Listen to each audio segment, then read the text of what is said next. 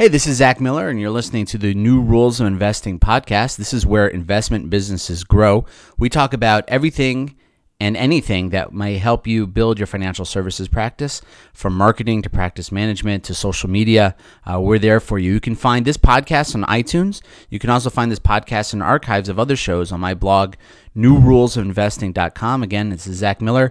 Please give us any and all feedback you have, good or bad. We're trying to make this show very useful for you.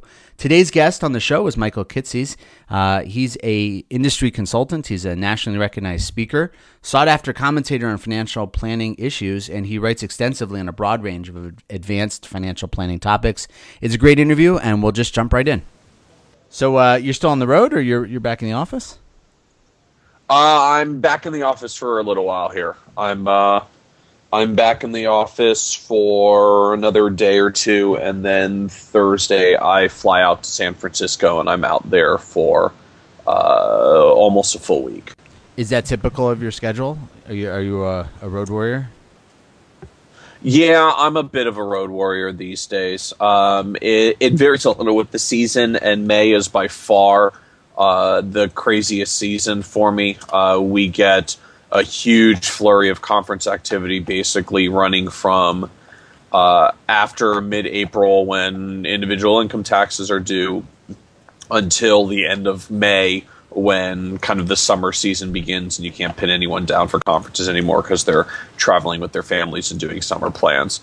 So this about 6-week stint from the end of April until the very end of May just always gets crazy for me every year, and this is just kind of par for the course. So I'll probably be out at 8 or 9 different conferences in the span of a month. Wow.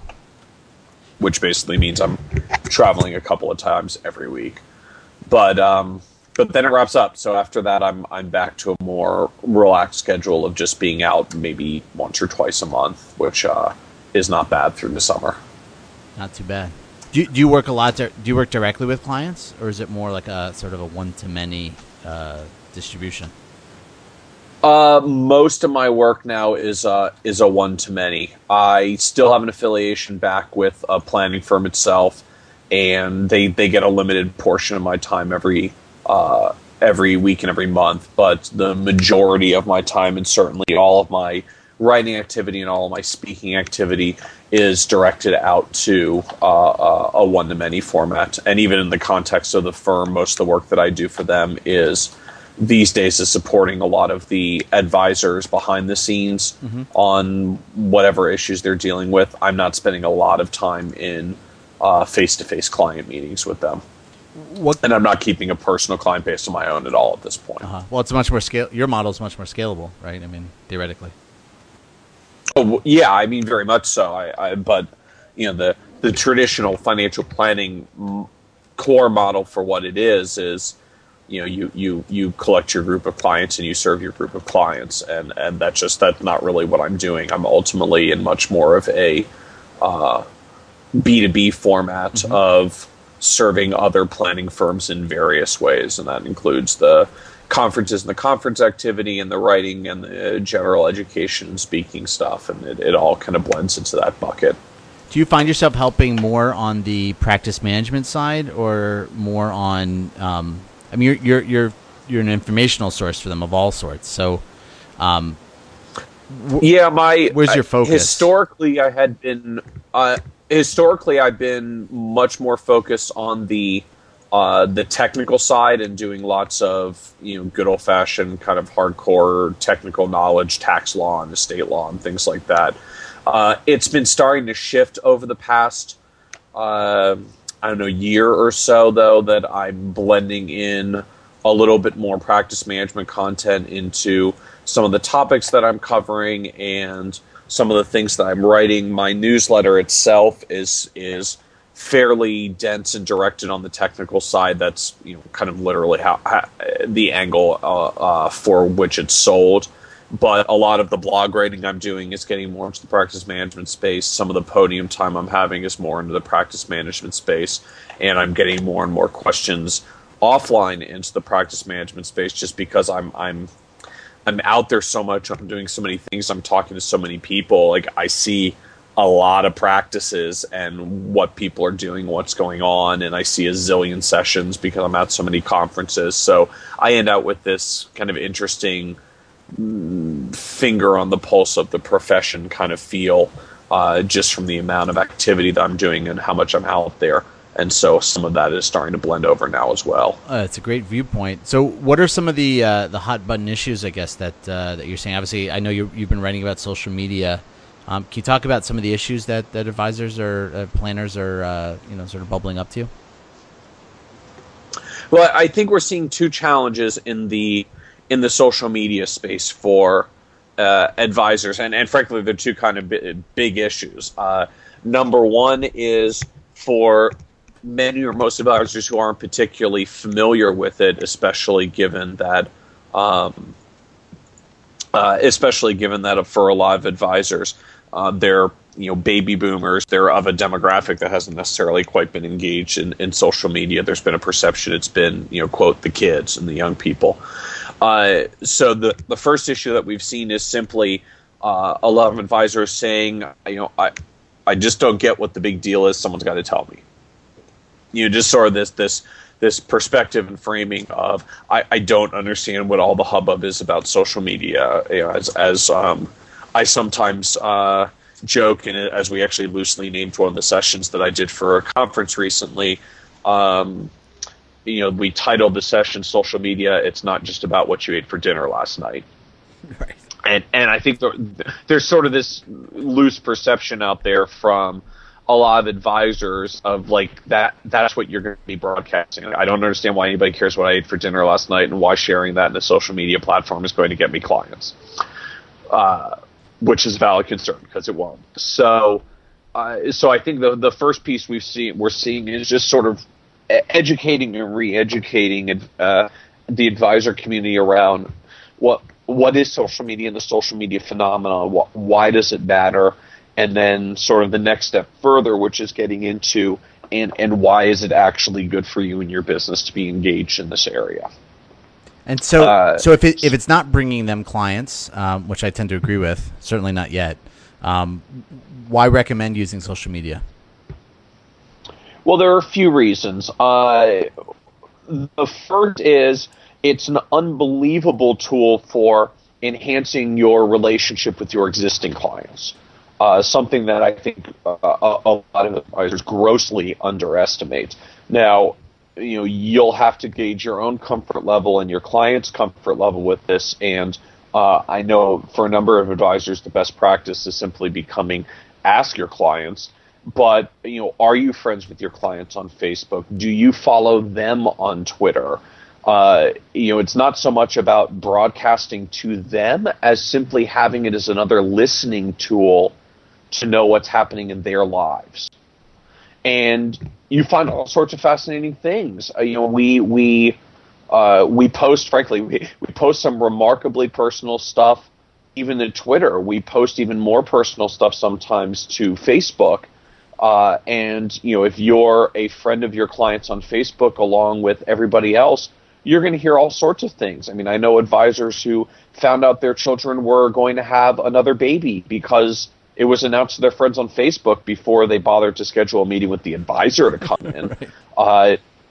Job changes, births and deaths in the family. Major stuff happens in our lives, and we want to share it in our social network because our social network is our friends and our peers and the people we want to share with. So, why would you not put yourself in the position to be part of that network where things are getting shared? There was a session from a technology consultant named Bill Winterberg at a recent conference who made the point, he had put out a tweet on Twitter a few months ago, basically sharing his excitement that his son had finally been accepted to daycare, so he was going to be able to ramp up his consulting work a little bit more. And, it was a neat tweet, and a bunch of his friends said, congratulations, looking forward to having you, doing more for the planning world.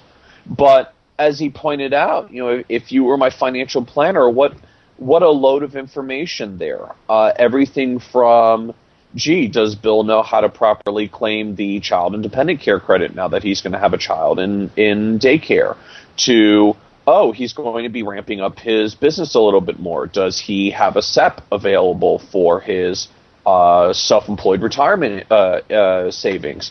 And the list just goes on and on of all the different very direct and overt financial planning opportunities that you become aware of from one simple 140 character tweet.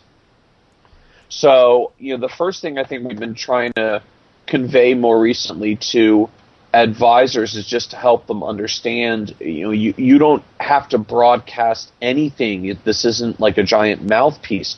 Just engage in social media to listen to the people that you already want to be connected to, and you're going to learn a lot, whether that's getting a handle on what the buzz in the industry is because you're following everyone on Twitter, to hearing about what's going on in your clients' lives because you follow them on Twitter and you're friends with them on Facebook and you're looking at what they're posting.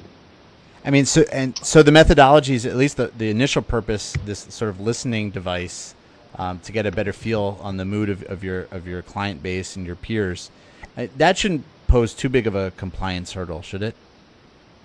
That poses a zero compliance hurdle. You're just listening. Yep. And circling back on that, I mean, without a doubt, the second major issue that's out there is compliance. Number one for advisors is I just don't understand why I should even care. And number two for advisors is, oh gosh, is this a compliance nightmare? And the general reality of what we're seeing, no, it's not a planning nightmare, but or a compliance nightmare, but yeah, it's a little messy and it's got some of its own rules and requirements that you have to deal with and that you have to be cognizant of. So, we are trying to steer advisors in that direction to make sure that they're compliant. But round one of this, as you just highlighted, round one is pretty straightforward. Round one is just about listening and turning on the listening, which has nothing to do, well, almost nothing to do with the compliance edge. You're not writing anything, you're not broadcasting anything, you're not putting anything out there that's going to get you in trouble. The biggest thing you would probably have to watch out for on the compliance side is simply checking to make sure that clients aren't doing things like posting things to your Facebook page that could be viewed as testimonials. Mm-hmm. Because we do have some compliance rules about that. But short of just being cognizant of what people are posting about you on your page and making sure that it doesn't run afoul of any of the social media requirements, you're really quite flexible in what clients post about you because it's mostly listening. You're not broadcasting the things that, shall we say, get you in the most potential hot water for the social media side. Michael, can I ask you a question? So, the vast majority of advisors, aren't going to see business, from adopting, social media right now, particularly in planning as opposed to like the stockbroker industry, which has a much higher hurdle. Are we seeing at least lead gen? Are we seeing the top of the funnel at least to get people into meetings? Like you mentioned on your blog, obviously you need to sit. For most people, you need to sit and actually close the deal, in person. But are we at least seeing the initial phase of prospecting occur?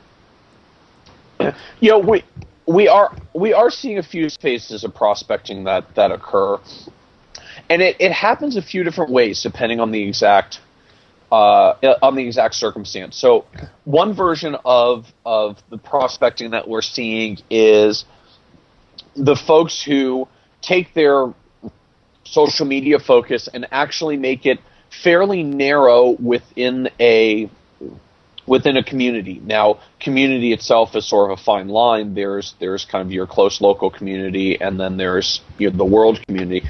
But we've seen advisors doing things like building a very strong local presence in their local community by getting connected via Twitter to the movers and shakers in their local community, by getting published in the media in their local community, really using the social media to build on the other activity that they're doing to make themselves very visible in their local media, and having a lot of success with this. So in this context, it's kind of about becoming your little local celebrity that's very well known in your community and therefore very easily referred to. And we're seeing some people have some success in that space. Frankly, for many years in history, people have been having success in that space by writing articles for their local paper and trying to be visible in their local media, but they're using the social media to enhance it much further. Another direction that we've seen with some success in the social media front is kind of using this as I like to call it a way to be more discoverable. So if you want referrals, people who are looking for you in some way, shape, or form have to be able to actually find you. So what is your niche? What is your specialized area? For what are you known in the financial planning world? And if you're known that way, that's wonderful. But if you're known that way, how do people actually find you to find out that you're there and you're doing what you do and that you're available to them for financial planning services? So, if you have a niche, do you write about your niche? Specialize in work with young parents having kids. Do you write articles about young parents having kids? Do you put that on your blog? Does your Twitter account cross-post things that you've put up on your blog? Does your LinkedIn account mention things that you put up on your blog? So that someone who's looking for, financial planning tips for young parents finds you and your content almost immediately because you're putting it out there in a way that can be found. And the more social media you're engaged in, the more ways that people can find your content, the more likely it is that you can attract clients for them. So you're talking about creating a discoverable web presence. Are we? Yeah, ultimately you have to be discoverable. I mean, in today's world, it's not just about. In today's world, even in the context of folks who say, "Oh, well, I get most of my clients from referrals." Well, they may ultimately come to you because they got a referral, but what does any normal client do these days when they get a referral to someone? They go on Google, they type in the name, and they see what comes up. So, one of the questions that I often put forth to advisors, quite seriously and literally, if your clients typed your name or your firm's name into Google, what do they find? And is that going to be something that reflects well on you? Mm-hmm. I mean, so this is social media, low-hanging fruit, right? Well, it is and it isn't. Again, some advisors are generating activity if they have a well-defined niche by actually drawing interest to people who are searching for their niche. So I'm looking for someone to help me with this particular kind of planning issue or this particular specialization, and lo and behold, I find you and you do that because you broadcast it on your social media network. More often, though, it's a little bit more generalized than that, and what we don't see is an inquiry of, hey, you do this specialized thing, therefore I want to work with you. It's sort of the derivative version of it, which is someone referred me to you, and that was ultimately my original entry. But when someone refers me to you and I start looking you up on the internet, do I find a rich group of resources and a whole lot of information about you and all the neat things that you do and all the ways that you're out there, which suggests to me you're a really strong advisor who knows what they're doing? Or if I go ahead and do a search on social media and a search for you on the internet, do I find, nothing? I have to go through 3 Google pages of searches just to find your firm. You have absolutely no visibility out there, which, at some level makes me worried. Well, maybe you're not that good or doing that much, because if you were that good, why is it so hard to find you? So what are some of the practical things that there's sort of this aura of being findable and being discoverable that supports a referral. Mm. So are there practical things that you tell clients or through your newsletter, you're that guy who shows up, 3 pages on Google and barely that, if any, what are you telling them to do? Is just go out and create a blog and start writing? To some extent. Now, again, how exactly you go about implementing that depends a little on you and your practice and what you do, to say the least. If you really hate writing, creating a blog is probably not for you. Right. But there is value to being out there. So creating a blog might not be for you, but hiring a ghostwriter might be for you. Mm-hmm.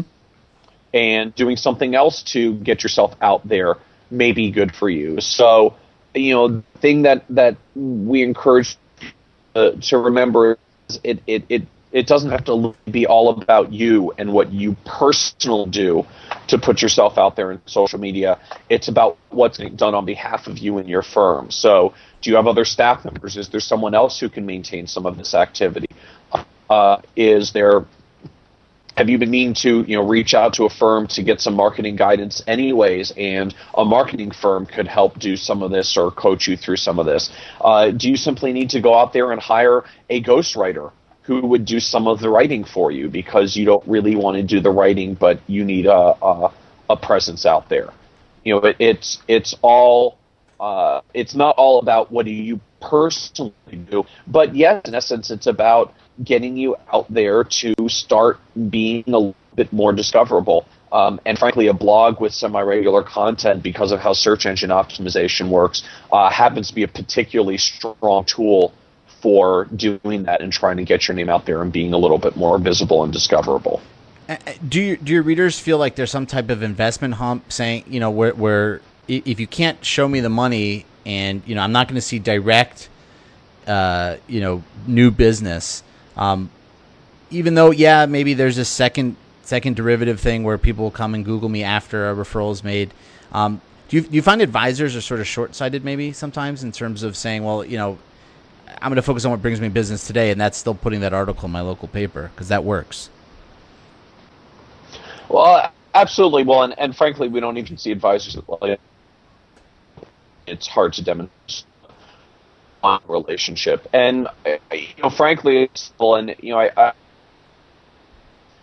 as cop out advisor to say, well, if I'm going to do something, you justify that it works and it's delivering value. I mean, that's not an unreasonable focus to have in your business. But at the same time, ultimately what I think it really kind of comes back to is most advisors really are actually pretty terrible at marketing. We're not actually very good at all about the basic steps of marketing that help to build and develop a business. Because we tend to get so much of our business through referrals, we've kind of gotten lazy about it, assuming everything's always going to come from referrals and that referrals generates all that we need, and there's nothing else that we need to do or could be doing to support the referrals that we generate.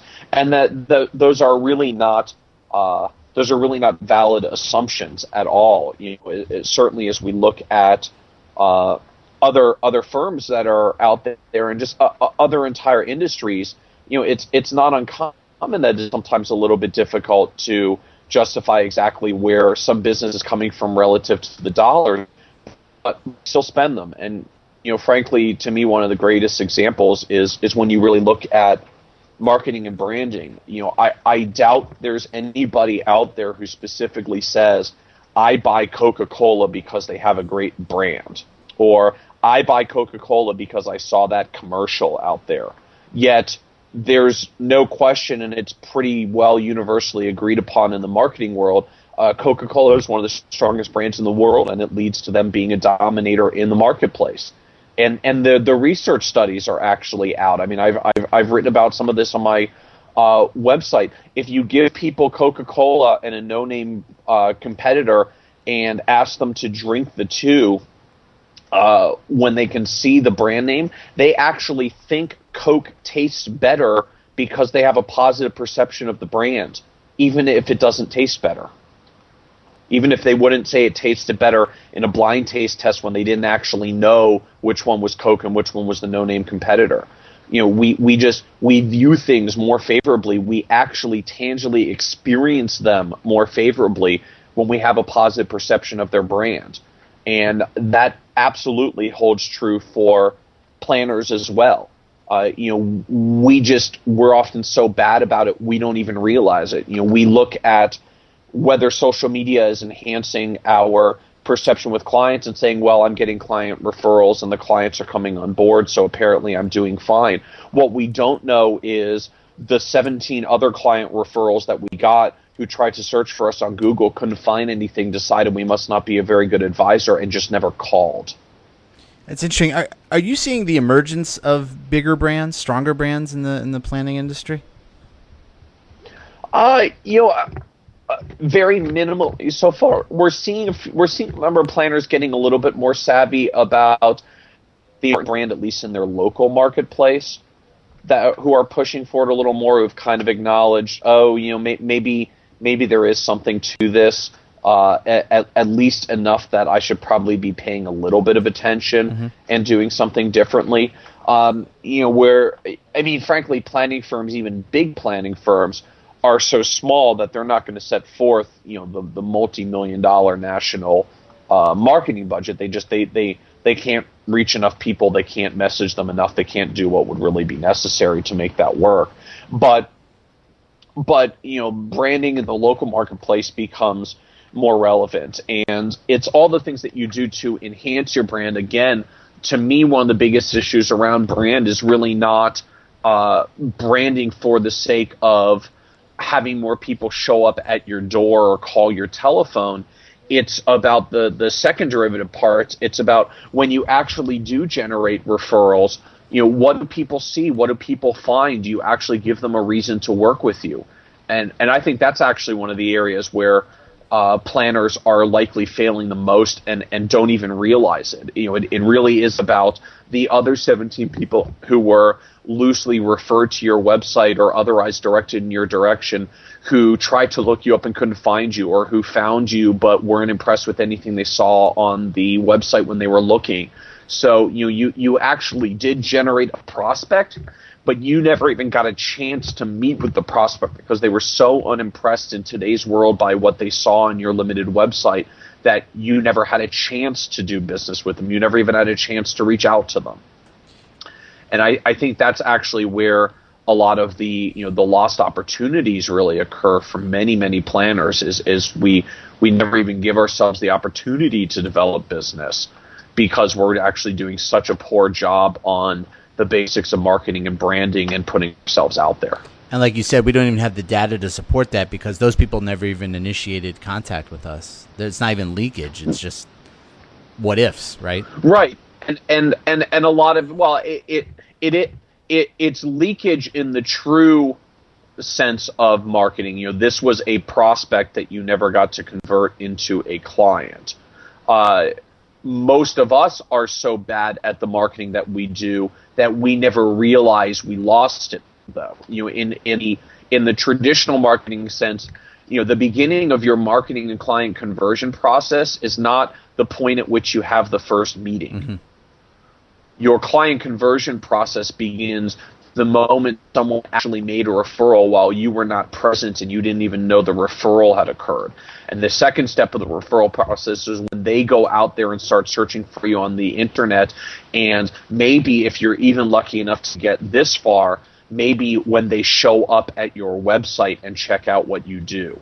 And, so that means for most planners, by the time you actually get around to having a meeting with your client, you're already at about step 4 in the marketing process. Mm-hmm. And you just counted on steps 1 through 3 to occur almost entirely passively because you were doing a terrible job supporting them. But they are parts of your marketing process, whether you want to acknowledge it or not, because they affect if, when, and whether a client ultimately contacts you and comes on board. So, we look at those parts of the marketing process, and frankly, those are parts that tend to be nicely enhanced by things like social media.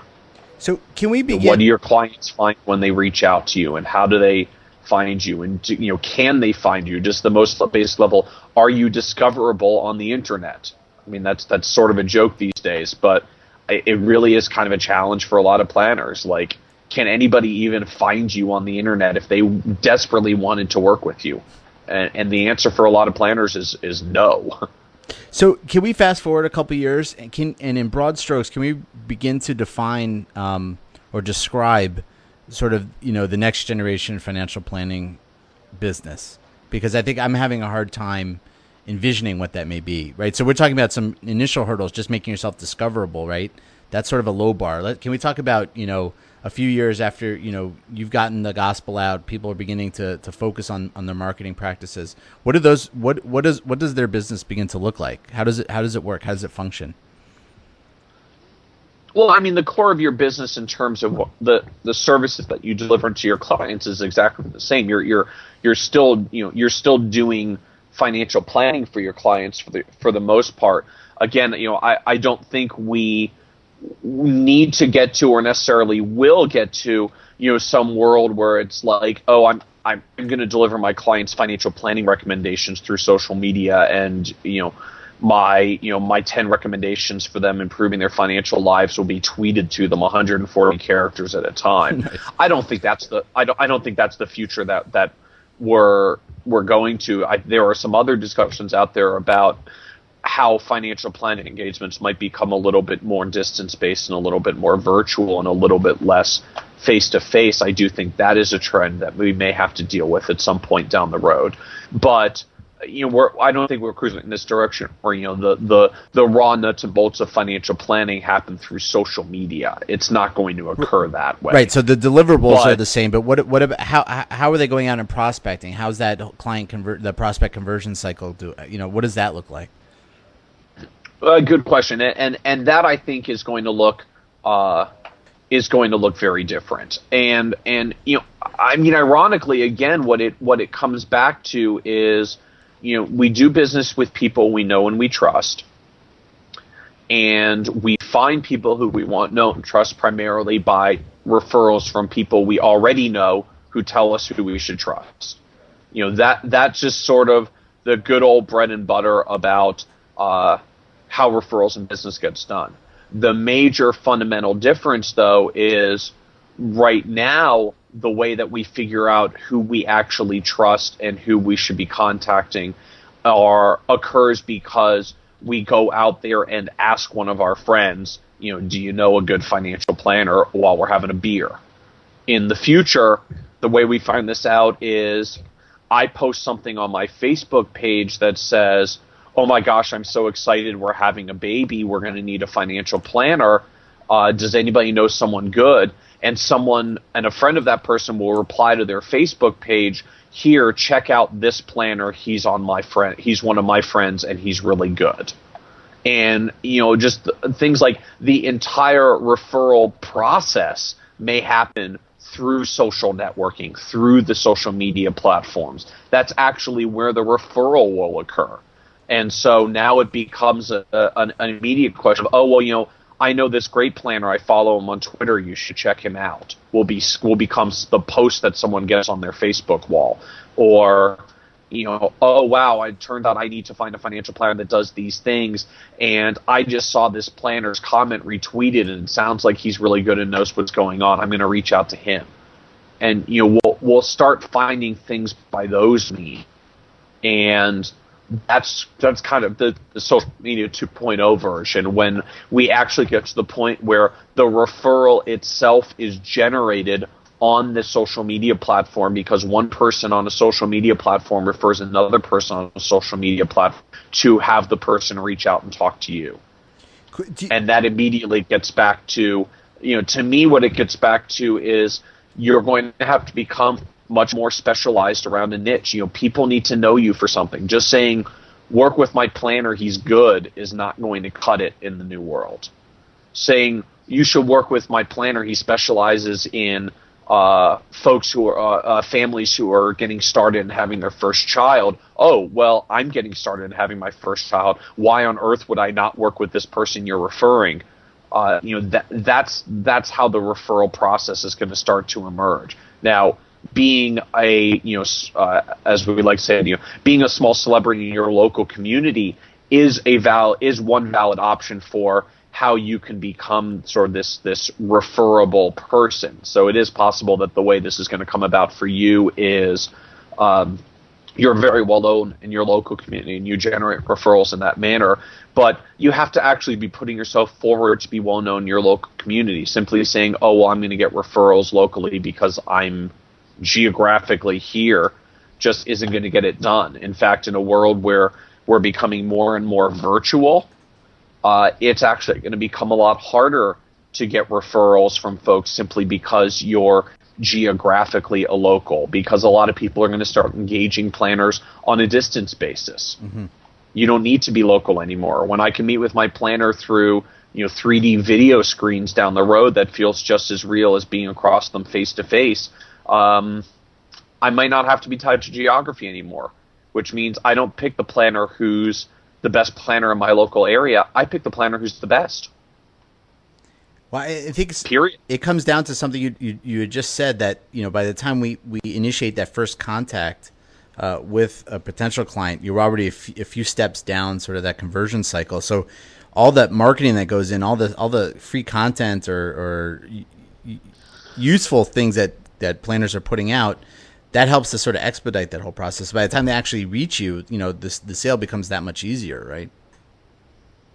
Well, not only does the sale become easier if the marketing they've seen for you is good, but conversely speaking, again, I think most planners grossly underestimate how many referrals they actually generate, where people come to their website or try to get to their website, that try to start getting information about the planner to learn about them and see if this is someone worth talking to and working with.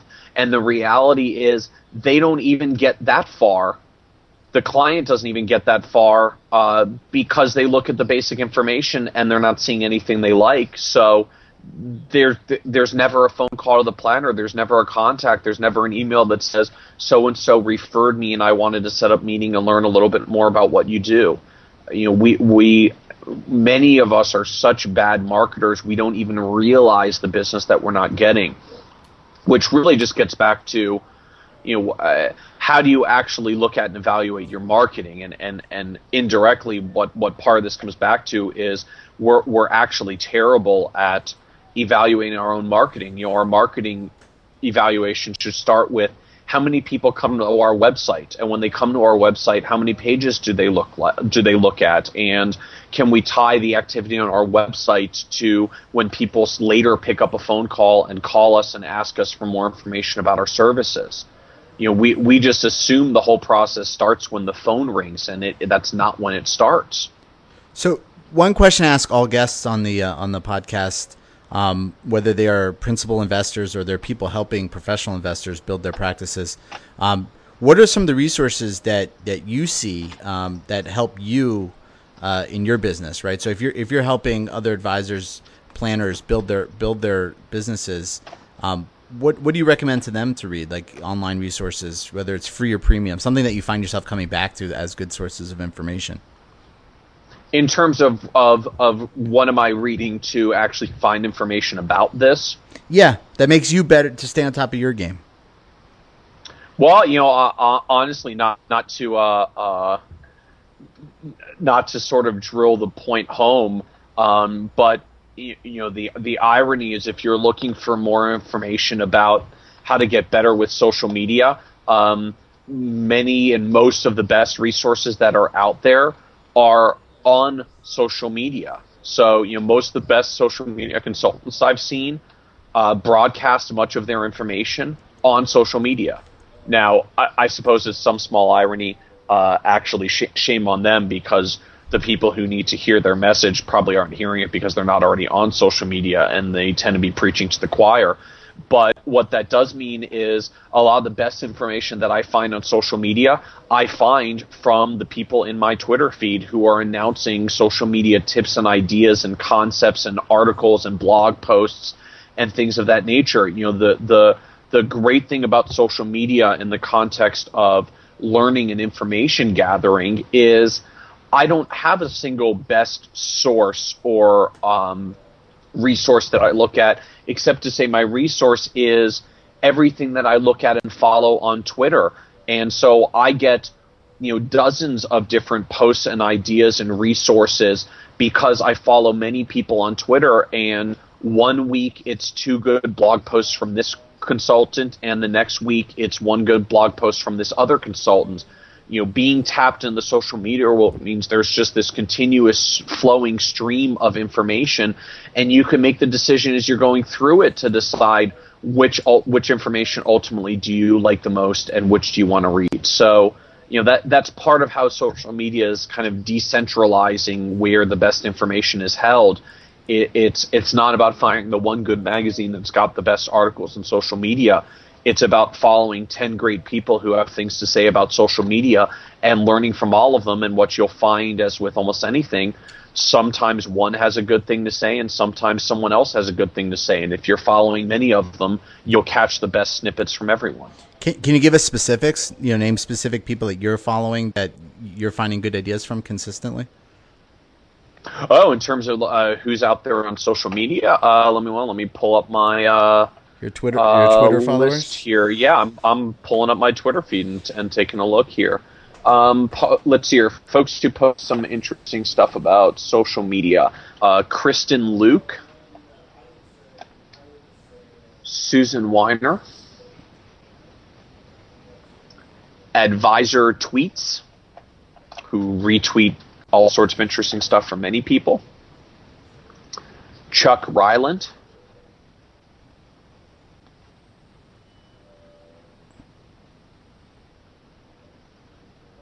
I'm trying to think of who else. Always start blanking on names. Yeah, you'll end up leaving people out that you meant to mention. I didn't mean to put you on the spot. I just oh no, I like to bubble up I'm ideas for my listeners. I'm flipping through the list right now. Okay.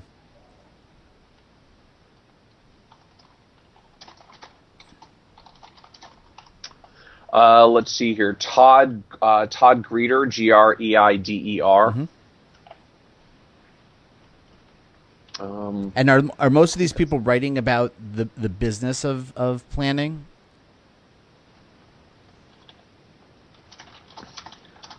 Many are writing about the business of planning. Some directly do social media consulting. It's kind of spans the gap. Oh, sorry, and another one, Bill Winterberg. Okay, you mentioned him earlier in the podcast, right? Yeah. Bill's kind of an up and comer in the social media space. Great. Are we going to see some collaboration on and new tools? We've seen obviously our archival solutions and things like that. Is there a lot of work going on behind the scenes to try to find solutions for this industry? Oh yeah. I think people are working hard. The progress is slow.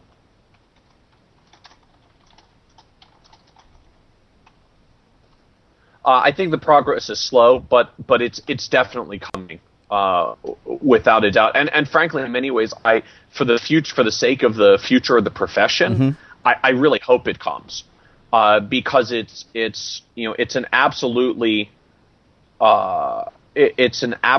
absurd thing to go to today's kids who are coming into the business, who eat, breathe, and sleep social media, who often don't even use email anymore because they view it as antiquated.